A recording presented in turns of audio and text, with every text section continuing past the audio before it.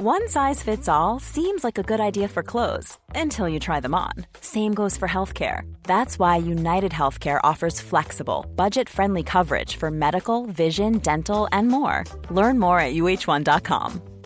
Hiring for your small business? If you're not looking for professionals on LinkedIn, you're looking in the wrong place. That's like looking for your car keys in a fish tank. LinkedIn helps you hire professionals you can't find anywhere else, even those who aren't actively searching for a new job but might be open to the perfect role. In a given month, over 70% of LinkedIn users don't even visit other leading job sites. So start looking in the right place. With LinkedIn, you can hire professionals like a professional. Post your free job on linkedin.com/people today.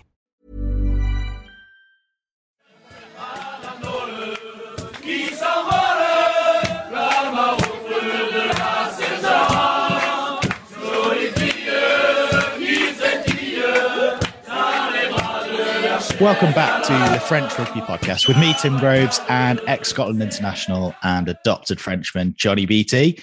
We're coming to you a little bit later in the week than usual because we've got a very important guest coming on shortly, but he's definitely worth tuning in for whenever you're listening to this. And there'll be a bit of Champions Cup chat as well. And speaking of people worth tuning in for, Johnny, how you doing? Yeah, good, mate.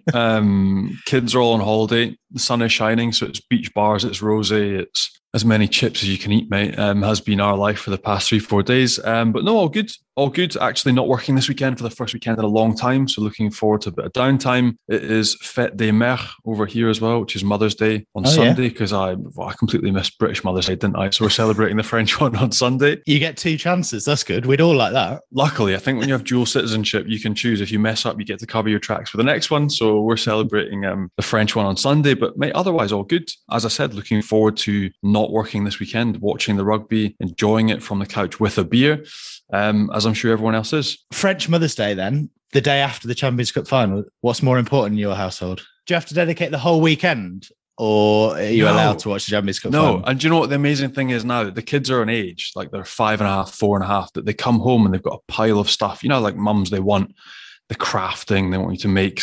They've done it all their teachers. There's nothing to do. So Saturday is feet up, watch the game, have a beer with my eldest who's now starting to enjoy rugby. And then Sunday will be dedicated to Mother's Day. So I don't know what we're going to do yet, but the kids will suggest something fantastic last minute and I'll probably balls it up. But we'll make good stab of it, mate. But no, equal importance for all the mothers out there that are listening, equal importance. The Champions Cup final and Mother's Day in France has equal importance. And what is the general consensus in France? Because in the UK and Ireland, we're hearing a lot of Leinster heavy favourites. Yeah. But La Rochelle did beat them convincingly in last year's semi-final, which seems a long time ago now. So what's changed and what's the general feeling in France? Well, I think even in France, Leinster are still labelled heavy favourites. There's a feeling of it can be done because we've done it. And they did, I think they beat them 32-23. But there are big differences to this game. It's not at Marcel de Flandre, which is an absolute fortress. It's at the Velodrome in Marseille. So you don't have home advantage. Last year, you weren't playing against first string. The halfbacks then were McGrath and Ross Byrne. This year, you're playing against Gibson Park and Johnny Sexton, which is a different kettle of fish. And then again, it's the personnel. So it looks like Victor Vito's out. Tora Carballo think he's going to be out. They're trying to fashion him some amazing magic glove to come from Ireland, but I don't think it's arrived. A broken hand, unfortunately, he's out. Yahya West last year when they won was 100% in front of the sticks. This year being a little bit more wobbly. We also saw the semi that La Rochelle went through, and it wasn't exactly the same quality. So there's a bit of apprehension. Leinster, I think, still, even by all the Frenchies, are still heavy favourites, but it can be done. It has been done, but it will have to be the performance of their season. You mentioned Carballo and Vito. I don't know how fit he is, but how important will Will Skelton be? Well, I think if you look back historically over the past 10 years of all the big games that Leinster have lost at this level, it has been because they've been bludgeoned. It's been physicality. It's been Saracens that have toppled them. And that's where your men like Will Skelton, Antonio are absolutely crucial. Aldred, these boys that boss the gain line and can dominate and can batter down a Leinster side as Saracens have done in the past are crucial. And we don't know how fit Big Will is. Like, he's back for the final. He's been struggling with a calf. He had a tear and then he retore it whilst trying to come back a little bit too early. So we don't know how fit he's going to be, how long he's going to last, but he'll be absolutely huge. The other boys that we mentioned that are missing are also big losses. You know, Victor Vito, the work that he gets through, the skill set he adds, his leadership as well, work at line out time is freakish. And Carballo has been one of the best nines in the top 14, if not Europe over the past 2-3 seasons. So those boys are all huge, but Will Skelton, possibly the biggest of them all because of the physicality, that edge that he brings, and that's how Leinster have slipped up in the past. So I would say if La Rochelle are going to hatch a plan and they're going to topple Leinster, it's physicality and brute force. And you don't have to worry about the sweat patches like you did in the semi-final, sat on your couch this time round. But 31 degrees it could be. 31 degrees. So who does that favour? Nobody. I think this is a myth, mate. Nobody, when you're over here and the sun comes out, I mean, yes, it's great for spectators. You want to be in the sunshine watching the game with a beer, but nobody, like even the Fijian boy, like nobody loves playing in 31 degrees. It's horrendous. So again, the pace that Leinster play their game at, are they going to be able to keep it up in 31 degrees and those types of conditions? I'm not quite sure, but that doesn't suit anybody. Yes, La Rochelle will be more used to it. They've trained in it. Players they've grown up with it a little bit more, but it's not enjoyable. Like, don't get me wrong. No French boys enjoy playing in 31 degrees. It's miserable for both sides.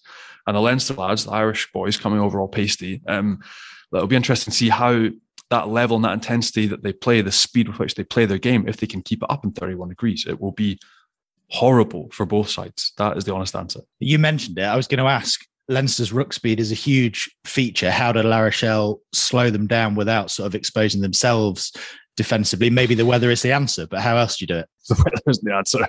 You have to have the perfect game. Like, they essentially have to starve Leinster as much as possible of their own ball, take every opportunity that you manage to create and exploiting any errors that Leinster make. That's across the park. It's every single area of the game. You have to pressurize everywhere. We saw last year when La Rochelle did beat them, outstanding launch plays, knocking Leinster onto the back foot defensively, and the quality of ball carry, grinding them down and taking points at essentially every opportunity that present themselves. So, but that has to be everywhere. That is achieving parity at set piece up against Furlong and Ryan, two of the best in the game. So not allowing Leinster long phases of play, defensively being immaculate, and then the quality of the work in the collision area, big double tackles. I think breakdown will be absolutely huge, which lends quite well to our guest coming on very shortly. But you have to control everything you do with ball and destroy Leinster's defensive line, which is superb.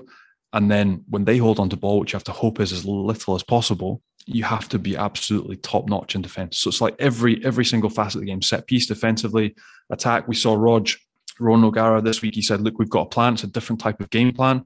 I'm really interested to see how the game unfolds and whether this master plan, if there's something completely different they've got up their sleeves, but they have to bludgeon them. They have to hold on to ball and they have to batter that gain line. We've seen every other side be punished. You saw Toulouse made to look completely ordinary defensively. They're an excellent side. So La Rochelle will have to be absolutely phenomenal. And look, it's 8 years essentially to the day they were in Pro D2.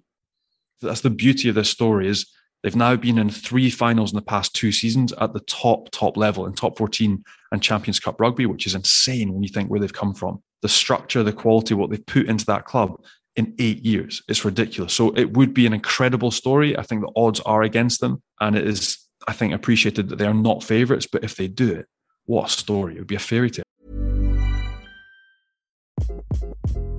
Hi, this is Craig Robinson from Ways to Win, and support for this podcast comes from Invesco QQQ, the official ETF of the NCAA. The future isn't scary. Not realizing its potential, however, could be. Just like on the recruiting trail, I've seen potential come in many forms as a coach. Learn more at Invesco.com/QQQ. Let's rethink possibility. Invesco Distributors, Inc. If you thought the only way to get a more defined jawline with natural-looking results was through surgery, think again. Juvederm Volux XC is a non-surgical injectable gel filler that improves moderate to severe loss of jawline definition and can help you achieve natural-looking results with little downtime. Even better, this improved definition lasts up to 1 year with optimal treatment. No maintenance required. Improve jawline definition for a smooth, sculpted look with Juvederm Volux XC. For important safety information and to find a licensed specialist, visit Juvederm.com. That's JUVEDERM.com. Not for people with severe allergic reactions, allergies to lidocaine, or the proteins used in Juvederm. Common side effects include injection site redness, swelling, pain, tenderness, firmness, lumps, bumps, bruising, discoloration, or itching. There's a risk of unintentional injection into a blood vessel, which can cause vision abnormalities, blindness, stroke, temporary scabs, or scarring. Talk to a licensed specialist specialist to find out if it's right for you. Ryan Reynolds here from Mint Mobile. With the price of just about everything going up during inflation, we thought we'd bring our prices down. So to help us, we brought in a reverse auctioneer, which is apparently a thing. Mint Mobile Unlimited Premium Wireless. How to get 30, 30, bit to get 30, bit to get 20, 20, 20, bit to get 20, 20, bit to get 15, 15, 15, 15, just $15 a month? Sold! Give it a try at mintmobile.com/switch. $45 up front for 3 months plus taxes and fees. Promo rate for new customers for limited time. Unlimited more than 40 gigabytes per month. Slows full terms at mintmobile.com. You should celebrate yourself every day. But some days you should celebrate with jewelry. Whether you want to commemorate an unforgettable moment or just bring some added sparkle to your collection, Blue Nile can offer you expert guidance and a wide assortment of jewelry of the highest quality at the best price. Go to BlueNile.com today and experience the ease and convenience of shopping Blue Nile, the original online jeweler since 1999. That's BlueNile.com. BlueNile.com. Let's get our guest on now then, and we can have a chat with a man who's been a leading light for La Rochelle in recent seasons as they've risen towards the top of European rugby, but who's made the decision to hang up the boots now at the age of just 29. La Rochelle back row, Fionn Liebenberg joins us. How are you doing? I'm good. Thanks, Ethan. We will come on to your journey because it's a fascinating one shortly, but let's have a brief chat about the Champions Cup final first. We're recording this quite late in the week. You're in Marseille in your lovely hotel room. We can see it behind you. Very interesting background.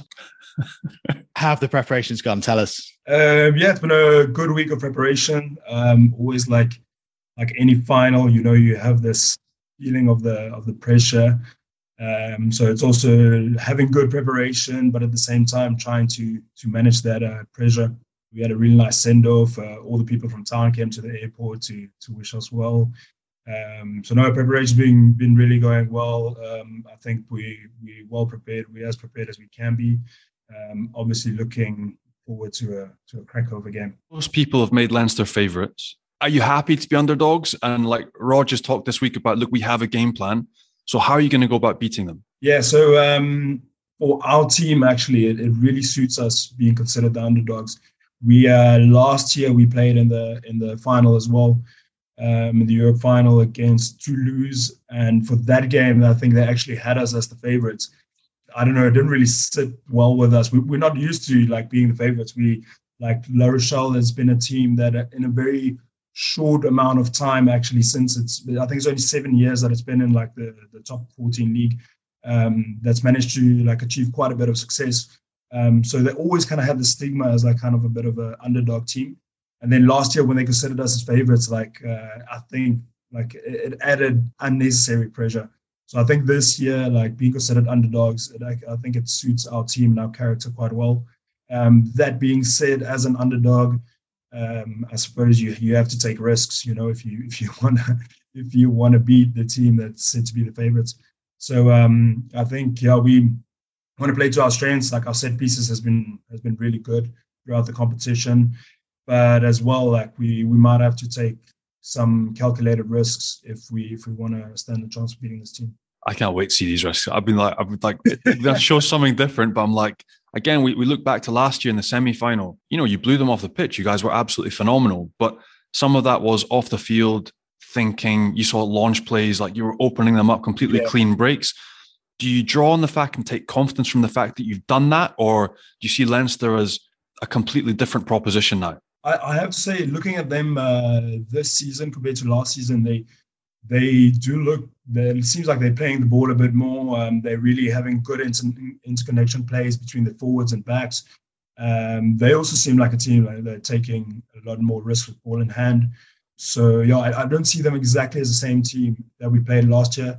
We obviously want to take a bit of confidence from the fact that we have already beaten them once. But again, that being said, we don't take them lightly in any sense. I do think actually they might have improved quite a bit on their game from last year. You mentioned the send-off that the fans gave you in La Rochelle. Just give anyone who's not aware of the club, an idea of what it means to them. Because obviously 2 finals last season, you mentioned how new La Rochelle are in terms of the top flight. How much does this reaching another European final mean to those fans? Yeah, so it's quite intense. The supporters in La Rochelle, it's a fairly small town, It's not like a big city, and there's only really one big sport, and that's rugby. So people just live for rugby. Everything is pretty much covered in, at the moment, is covered in like black and yellow, which is our like team's colors. And people just like go crazy. So at the airport, for example, we were like, I don't know, that row must have been like, I don't know, like 500 meters long of people, just stacks and stacks of people. I'm glad this year at least they put up barriers so the people couldn't get to us. But like, there's like, I don't know, they have like these smoke bomb things that they light. It's like black and yellow smoke, and there's like a band playing and people beating on drums and people just shouting, going crazy. So people like, rugby is quite intense here, and people live for rugby. And that's a good thing as a player. It does motivate you.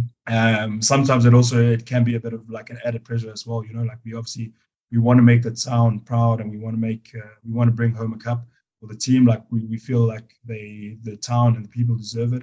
So yeah, hopefully we can do it. But like I said, people just live for rugby in La Rochelle. It's an incredible place. Again, to play there as not the home team, it's such a noise that comes off the stadium as well. Like, it's super intimidating, but it must be amazing to be part of.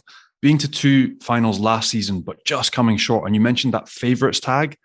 This year, going in with an underdog mentality, is that something that's been spoken about with Ronan O'Gara, for instance, the mental aspect of the game and using those experiences as a learning perspective? Is that something that's been brought up as a group? Do you discuss that as a, look, we've been here, we've done this, we take the learnings, we move on? Part of the preparation was exactly on that as well, and how to like kind of handle the pressure of it. You know, like, we have in the back of our minds the fact that we did play a final last season. We played 2 of them actually, and that we actually did come up short.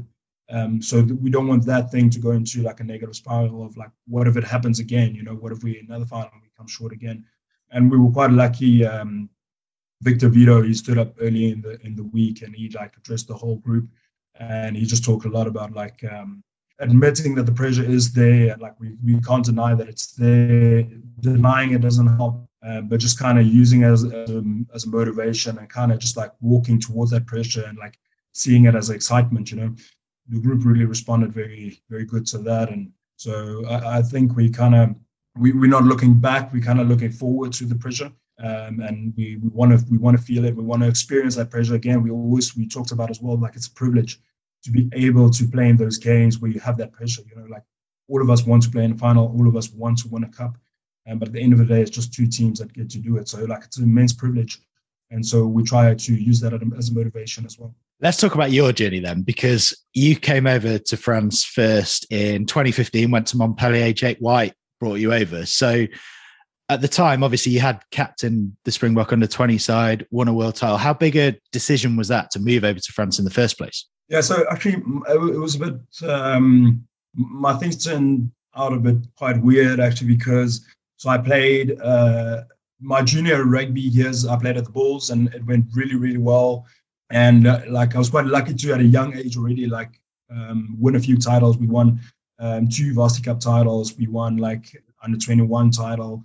We won with the Springboks. We won the junior World Cup title as well. And then I kind of started like making my breach with the seniors.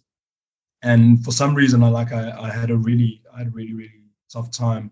I was at a time at the Bulls also where there was a lot of senior players who already been there for quite a while, and that they were there when the Bulls also had a lot of success. So I just had a bit of a tough time just like putting down my mark. And so at that time, actually, I was like kind of finding myself at the end of a contract.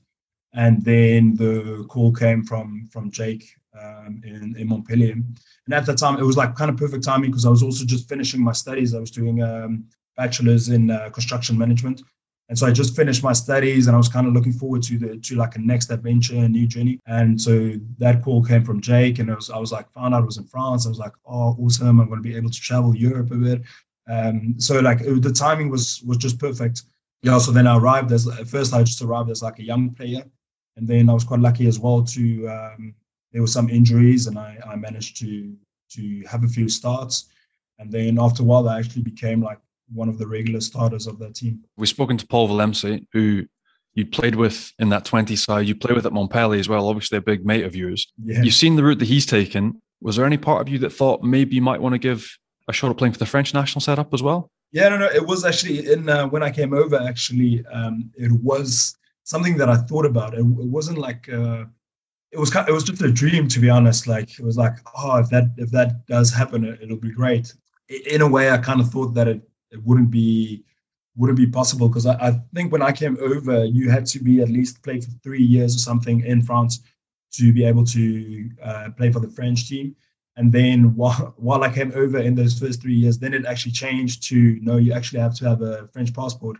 So, and to get the French passport, you have to wait 5 years to be able to do it. So then it pushed that dream even further out for me. So it was a dream. I just recently literally became French, like recently, like a month ago.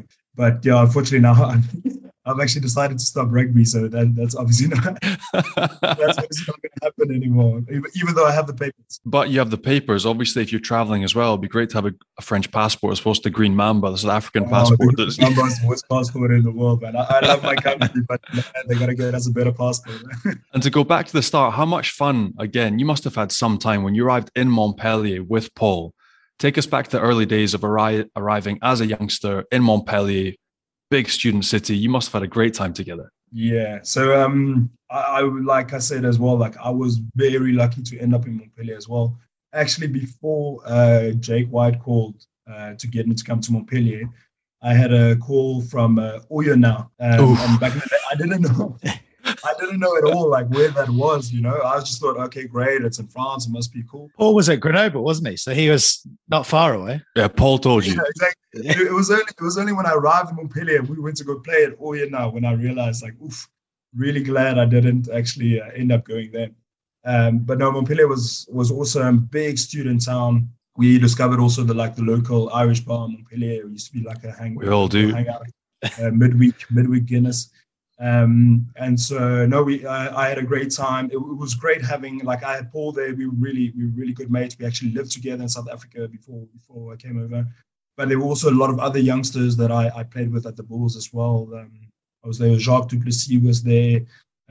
Janssen van Rensburg. Some guys I played with the Bulls. So it was great to have like kind of a community away from home as well. But yeah, no, it was awesome. I was also very fortunate. I also met my wife in Montpellier as well, who actually is a South African girl as well, who immigrated with her parents to France. So like I'm actually at the moment I'm in La Rochelle, but when I finish rugby, I'm actually going to go back and live in Montpellier, because I just enjoy the town, and the weather also is amazing.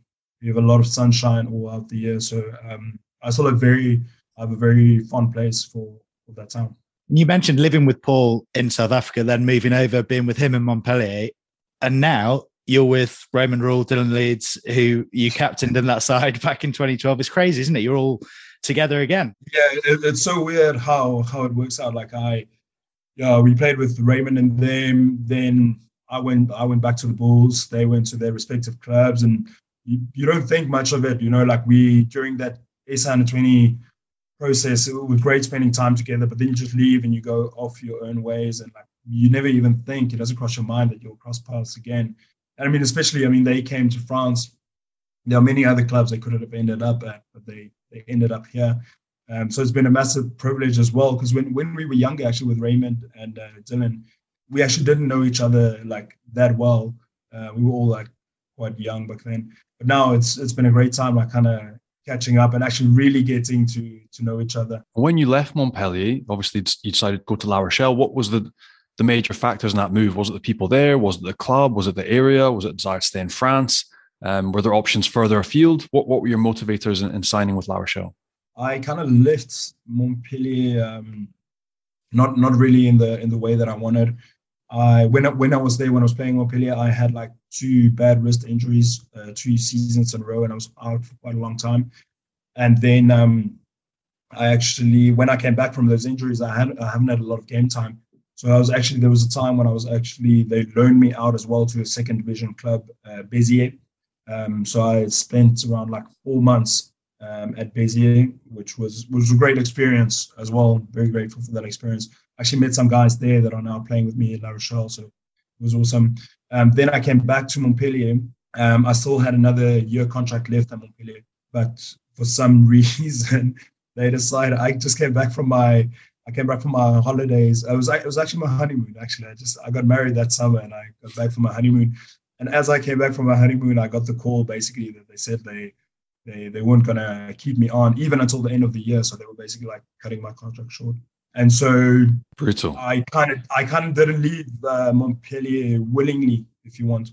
So then I was like newly married, like I'm gonna have a family to look after one day. Like I need to. That's kind of also a moment for me when like rugby went from just being something we do for fun to now all of a sudden like, ooh, wow, this is serious. You know, like business, big like financial implications. Like if I don't find a contract, like what am I gonna do? And now all of a sudden, now being married, I'm also like not responsible just for me, but like for my wife as well. It's horrible, isn't it? Yeah, so she can work if she has to, you know. But no, it was a weird period. It was like it was a moment for me when like rugby turned from something being just a game that we play for fun to like something that's like serious. And it was long story short. Then it was very shortly after I stopped with Montpellier that I got a call from La Rochelle, and it wasn't actually a club that I initially, because when I spoke to my agent, he was like, I didn't want to like end up. For me, it was important to end up like in a nice town as well, you know, to not just play rugby in a club, but you know, beggars can't always be choosers. You have to take what you get. So I was quite lucky to get a call from La Rochelle, which wasn't initially like one of the clubs that I like was interested. I didn't know much about it. Like it was on the other side of the coast. I didn't know about the town, didn't know too much about the team either. And then they had a spot open as a medical joker because they had 2 big injuries on loose forward. And so I got the call. I decided to go. And then I did I did like 6 months medical joker in La Rochelle, and then it went really well. I played all the time. And then after those 6 months, they decided to extend my contract for 3 more years. Well, it couldn't have worked out better, but the realities of professional sport, Johnny. Happy honeymoon. Congratulations. See you later. We've all been there, but it is brutal.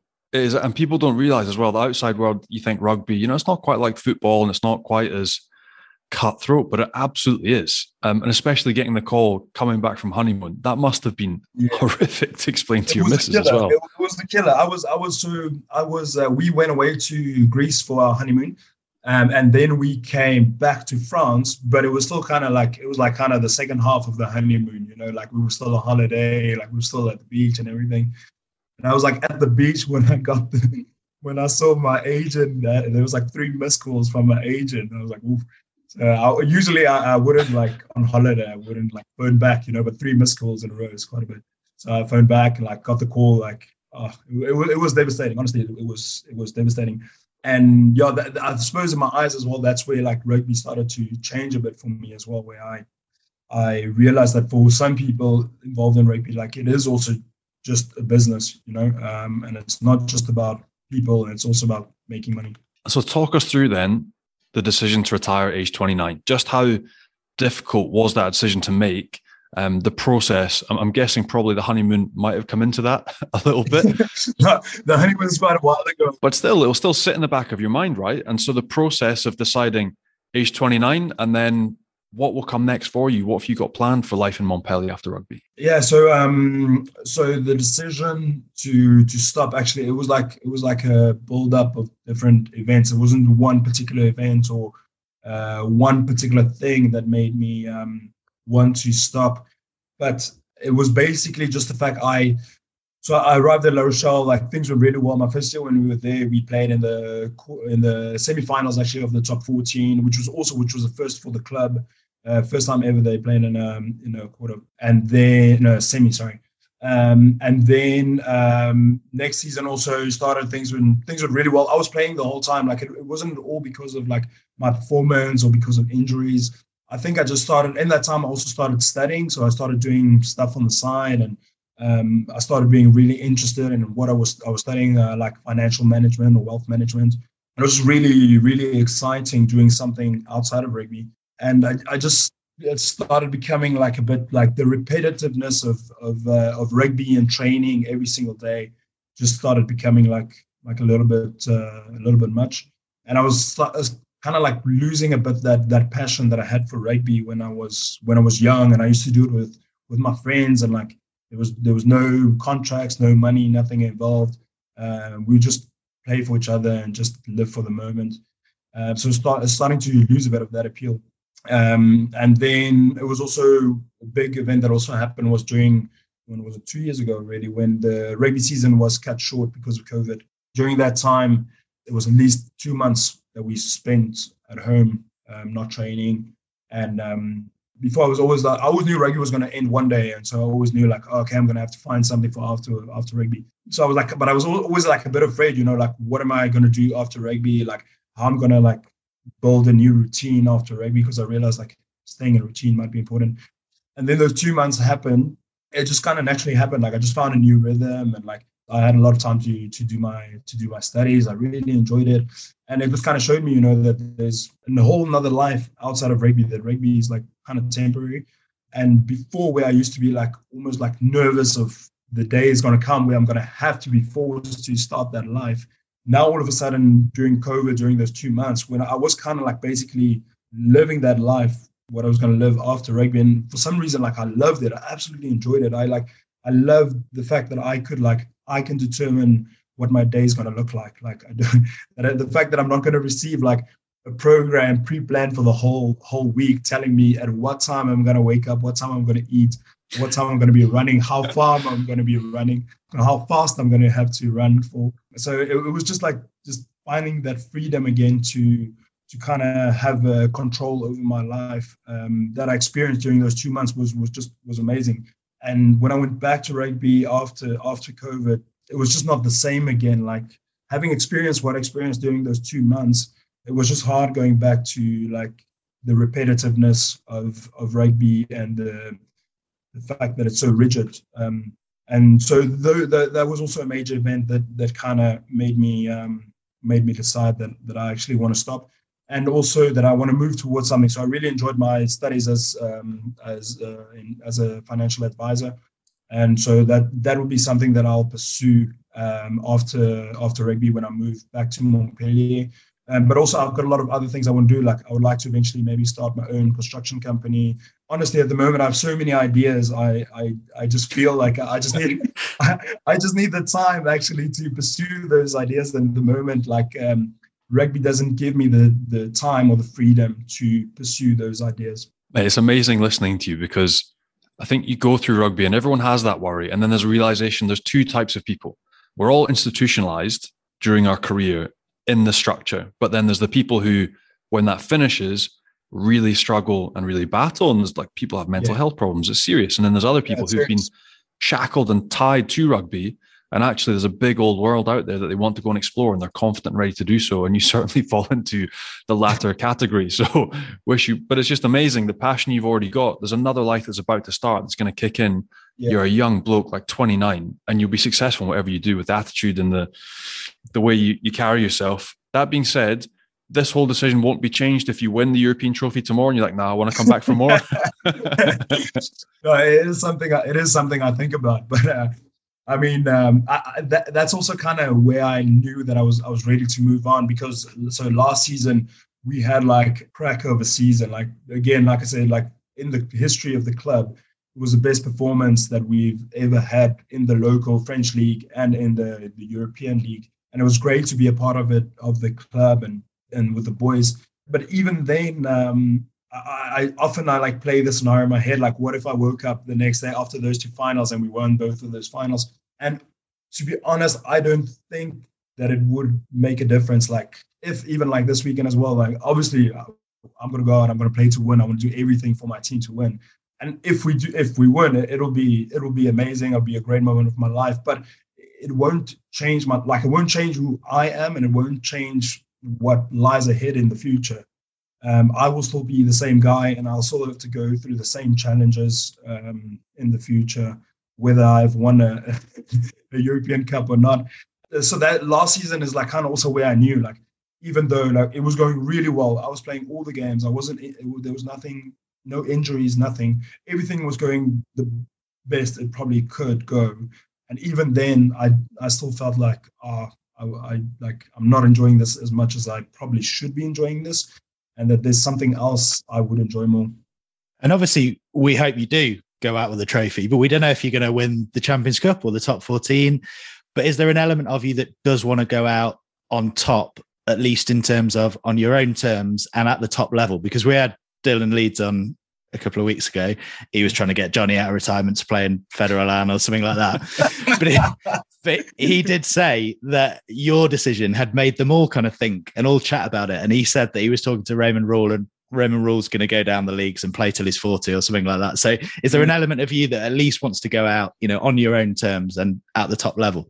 So I just want to touch on something you said. I find it very interesting, is that I think for a lot of players also, and for me, that was a final hurdle to overcome to stopping rugby, was the financial aspect of it. Is that I realized that there's probably no job I'm going to do after rugby is going to pay me the salary that I am fortunate to earn today. There is. It's a misconception. Like, I think we get caught up in, you can never, ever do. You can. This is the weird thing. You get caught in the structure of what salaries look like in professional rugby. But when you leave, there are so many different, you just mentioned financial planning, wealth planning, the possibility of running your own construction company. If you do that, you will earn better than you currently earn in rugby, 100%. No.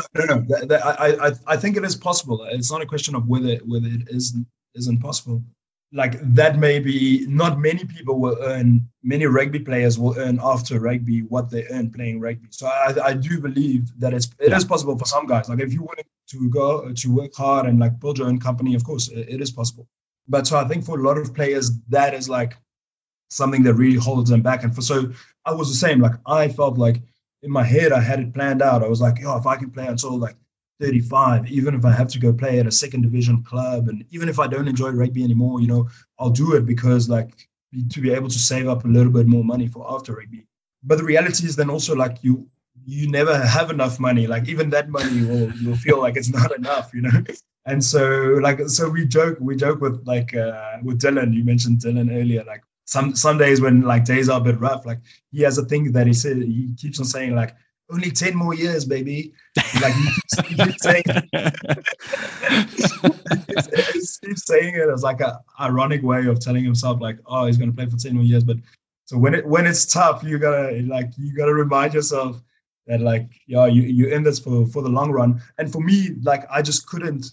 For me, thinking that what I do now, I have to do for 10 more years. Like, I couldn't. I just couldn't. Like, I just felt like I had to move on to something else. And that's the more important bit, is that it's not really a financial decision, because it's clearly not. It's a work-life balance, pleasure, what gets you out of bed, what do you want to do with your life? And that ultimately is more important. I think there's a lot of boys as well get caught the other way. They get stuck in the structure and I have to do this until I'm this age and I have to destroy my body, because you don't. You're free to do whatever you want. You can cut and choose whenever you want to do it. You're 29 and you're out there doing what you want to do in the south of France in a completely different country, which is inspirational to a lot of people. You don't have to be stuck in whatever you're doing, whether that's a rugby player, Ricky, it doesn't matter. Or any other job or any other career you've chosen. I think that's a cool thing today. More and more people are realizing into that. And I think for a lot of people, that confinement period during COVID also helped them with that. It's exactly that. Like, it kind of gave us a moment to just stop whatever we were doing and just do a bit of introspection. Like, am I actually enjoying what I'm doing at the moment? And do I want to continue in this career or living in this certain way? And I think a lot of people did introspection and they saw actually, well, if it's not something that you actually enjoy and that creates a good work-life balance, then maybe there's something better out there.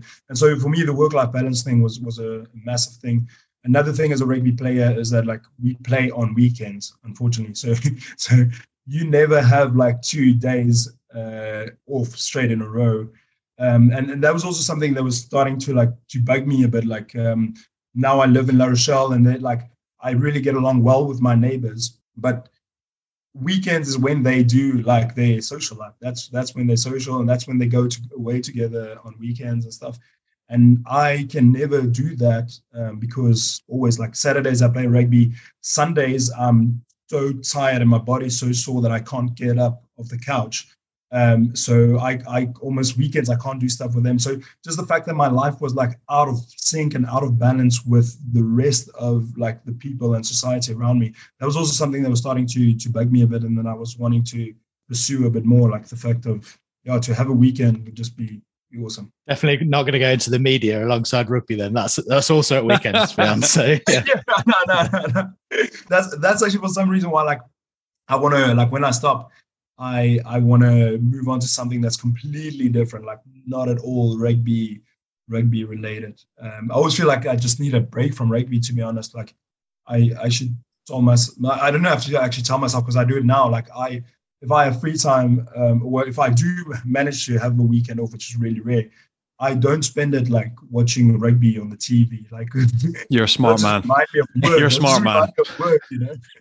It's a fascinating subject because from the outside, as someone who's not entrenched as a player in rugby, you often hear, you know when the time's right, you know when it's your time. But it's more complicated than that, isn't it? And as you're both talking there, you must know plenty of players who probably within themselves did know that the time was right, but played on for 2 or 3 more years. Definitely. Yeah. For me, it was, I don't know, it's a hard one of whether the time's right. Like I felt like I had to listen to what was going on in my head and like what my heart was telling me as well.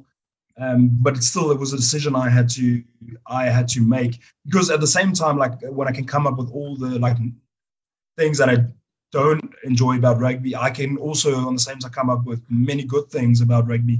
And so you can be persuaded either way. But like for me, there came a moment when I had to make a choice and kind of draw the line in the sand and just decide, listen here, that also for me, like because things are going well, then I'm not stopping because of injuries. Like the door was still open to continue at La Rochelle next season. And so when those talks came up, knowing what I know and what I just told you guys, like that was a hard thing. Like actually, the moment I said it, I told people actually that I'm going to do it. That's a moment when everything for me changed. Like before it was just an idea in my head. But when I actually told people, listen, I am going to stop. For me, then it also became real. And I managed to then actually be convinced that is what I need to, that is right for me, you know.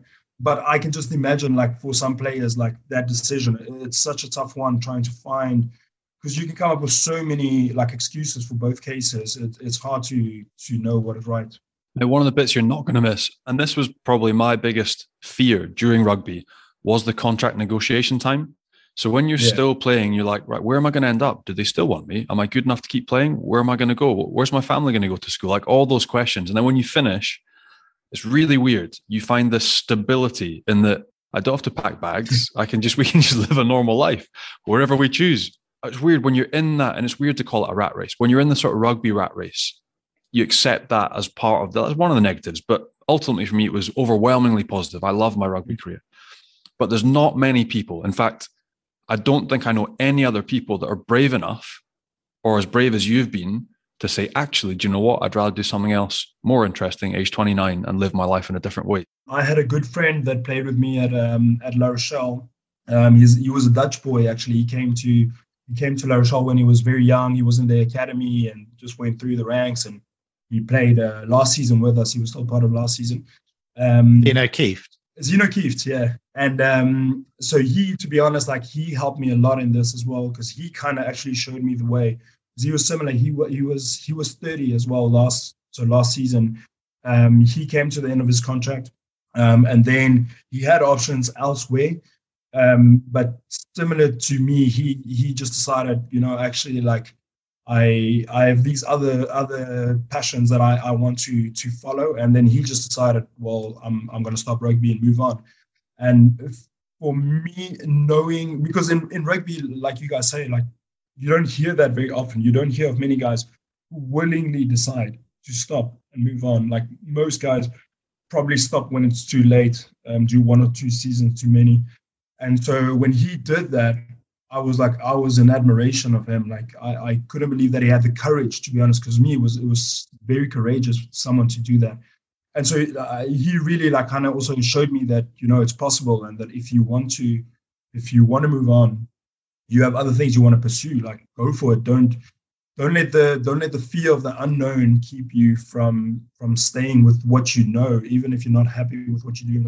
Like embrace the unknown and go towards it. And especially as a back row as well, you two and Zeno as well, is there an element where there is a physical element. You mentioned you're injury-free, you're happy, you're playing well, but you don't want to push it too far. You do want to get out because we know what can happen. Yeah, no, exactly. Like I've had a few head injuries, but like not too bad. I've been quite lucky. I haven't had too many broken bones or ligaments. I came out quite unscathed.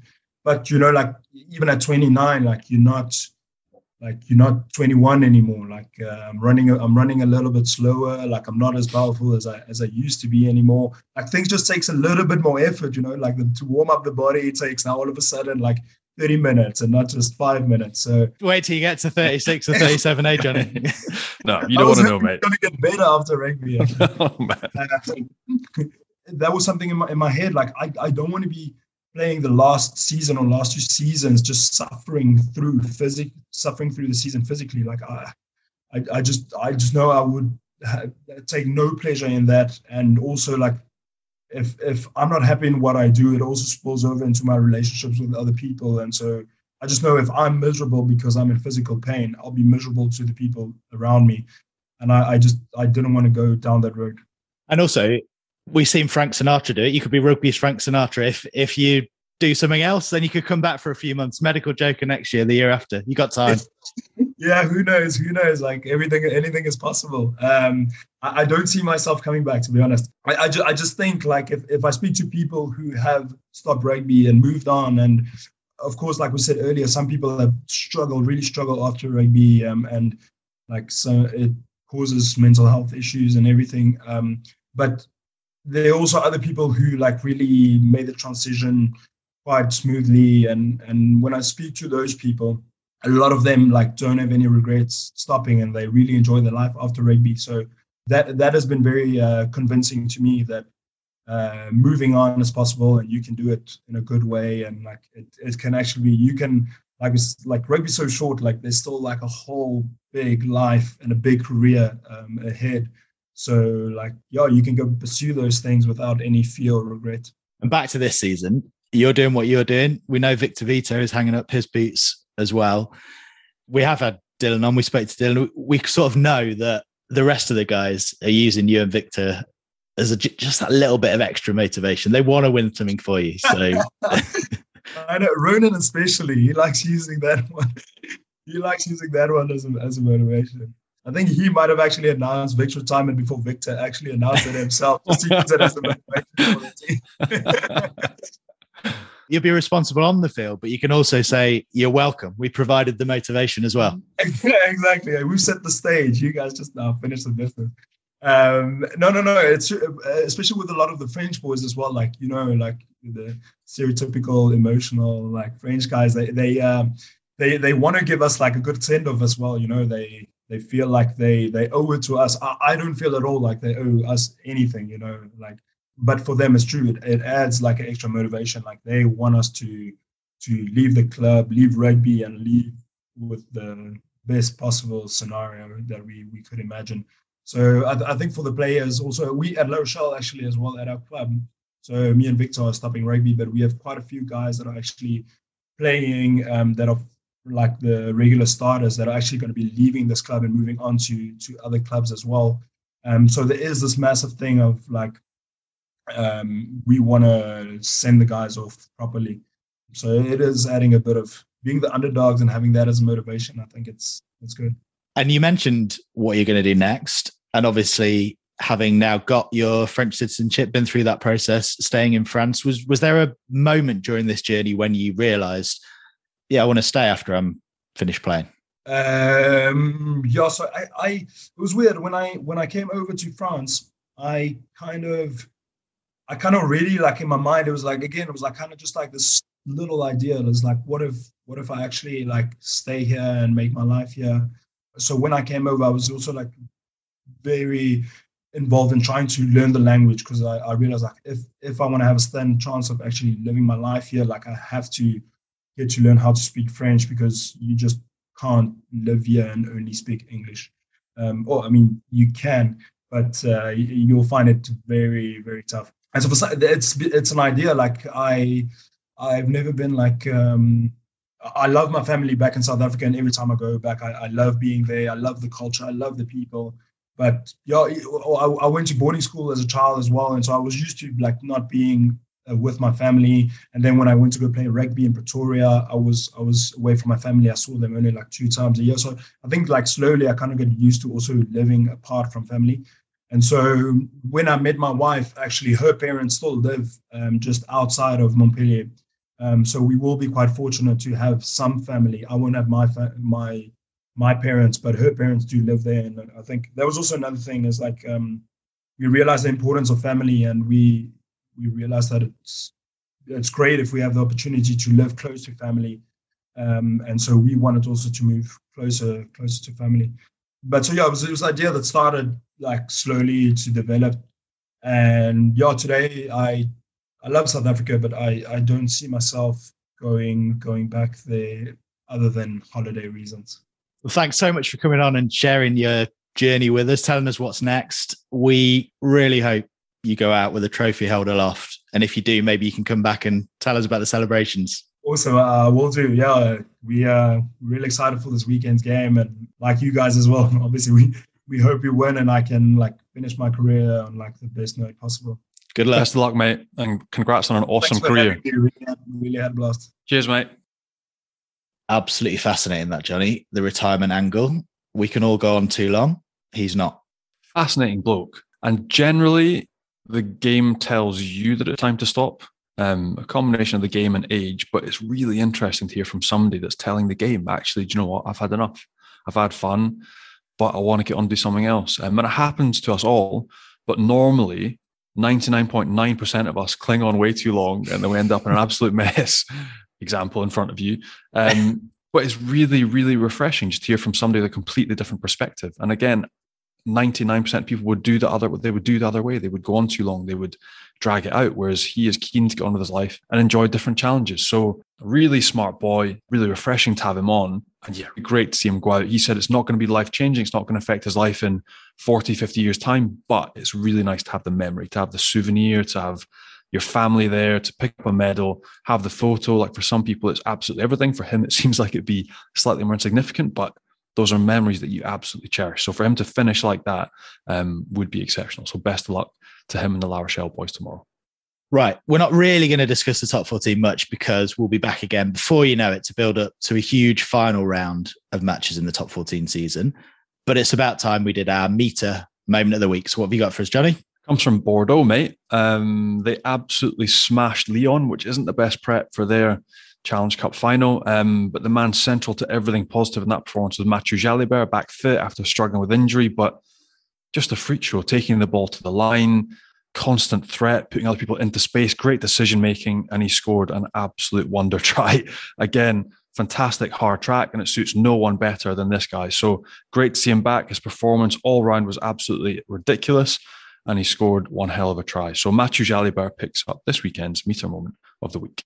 That was Johnny's meter moment of the week. And Meter is the world's #1 wireless meat thermometer, recently making over 11 million cooks better with their game-changing app and completely wireless Bluetooth meat probe. You can use it on a barbecue, in the oven, or in a pan, and you can get your hands on one at meter.com. Plus, you can get 20% off any full price item. All you have to do is enter the code FrenchPod20 at checkout. That's FrenchPod20, and you'll get 20% off any full price item at meter.com. And before we chat just a little bit about the All French Challenge Cup final, summer's coming, Johnny, and we've got beers for people. Cracking beers, mate. And they don't make you feel like crap for 10 days afterwards, as all other beers do for me. When I first tried these back in Scotland, I now have them stacked in my fridge here in the south of France. Quality, sitting by the pool and sipping on those. And that's it. It means I can actually function the day after drinking them because they got zero alcohol in them and they taste great. So yeah, Days Brewing, check them out on Instagram, get to their e-shop and get some beers for this summer. Yeah, Days is a new breed of alcohol-free beer created for those like Johnny who want to do more. Proudly brewed in Johnny's native Scotland using locally sourced ingredients, their beers are 0.0% ABV and low calorie. And they're now a B Corp certified company as well, committing 2% of all sales to charities that empower fresh thinking towards mental health. Brewed for good times, good days, and good tomorrows, you can enjoy all the great moments associated with a cold beer just without the side effects. And with over 700 5-star reviews, it tastes great too. So just head over to daysbrewing.com and use the code RugbyPass15 to get 15% off a case. Challenge Cup final, Johnny. All French affair. Lyon, Toulon. How do you see it going? After watching both the semis, I think that Toulon will edge it. Just as well where they've come from. Again, like La Rochelle, it's the type of story that we're after. I think Toulon have just got enough now. They've got everyone back fit. Cheslin Colby even is back fit. But after seeing how they dispatched Saracens in their semi, that blend of power, pace, and know-how, with whether it's Etzebeth, whether it's Carbonell, they just have everyone back fit, everyone on form, and they seem to finally be clicking after a really difficult season. You compare that with Lyon, their semi against Wasps, where they won it, but it wasn't easy, and they still look like they have a little bit of a soft underbelly. Certain aspects of their game, they still struggle with exiting. They still cough up a bit of ball, and I just think when you give a team like Toulon with that amount of firepower and that amount of hunger at the minute, those opportunities, you'll pay. So I would say Toulon will just edge that one. And it wouldn't be a week in French rugby without a bit of transfer talk. So any whispers for us? Leone Nakarawa, former European Player of the Year, looks like he's moving from Toulon to Exeter. Hasn't quite worked for him at Toulon. He's one of the players that's had reduced game time after a couple of serious injuries and a bit of time out the game, potentially to Exeter, Bristol or Worcester. He was going to Ulster before he went to Toulon as well, wasn't he? So He was, but it looked like that was a medical that fell through. But then he's been back playing and he's back fit. So a move to the Premiership for him. Zach Mercer, old Zach to Gloucester. Again, that's really pumped around. I don't know if it's going to happen. You got to think he's got a fairly hefty contract in Montpellier, and we've already spoken about it on here. He's absolutely loved in that neck of the woods. But if he wants international recognition, he wants to play for England, potentially already ahead of the World Cup coming up around the corner. A move back to England again is on the cards.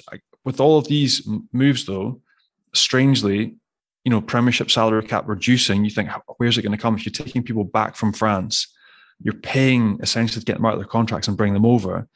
It's a bit of a stretch. And then one in the other direction, Richard Baz Barrington, Sarri's absolute stalwart, moving to Agen. So a bit of movement. It's going to be the roller coaster is going to start, and the places are all starting to be taken. So I think the next 2-3 weeks, especially with the finals getting wrapped up, we're going to see some big names announced over the next few weeks. But those are a few that have come out from over here this week. Thanks, Johnny. A big thanks to Vian Liebenberg for joining us, and thanks to all of you guys for listening as well. Make sure you hit subscribe, leave us a nice review if you can as well. Check us out on Rugby Pass and on YouTube, and we will be back with another episode next week. Au revoir, Johnny. Cheers, Tim.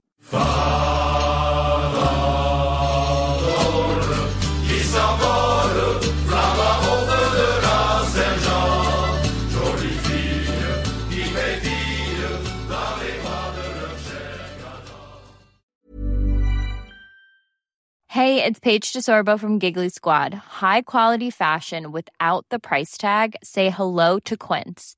I'm snagging high-end essentials like cozy cashmere sweaters, sleek leather jackets, fine jewelry, and so much more. With Quince being 50 to 80% less than similar brands.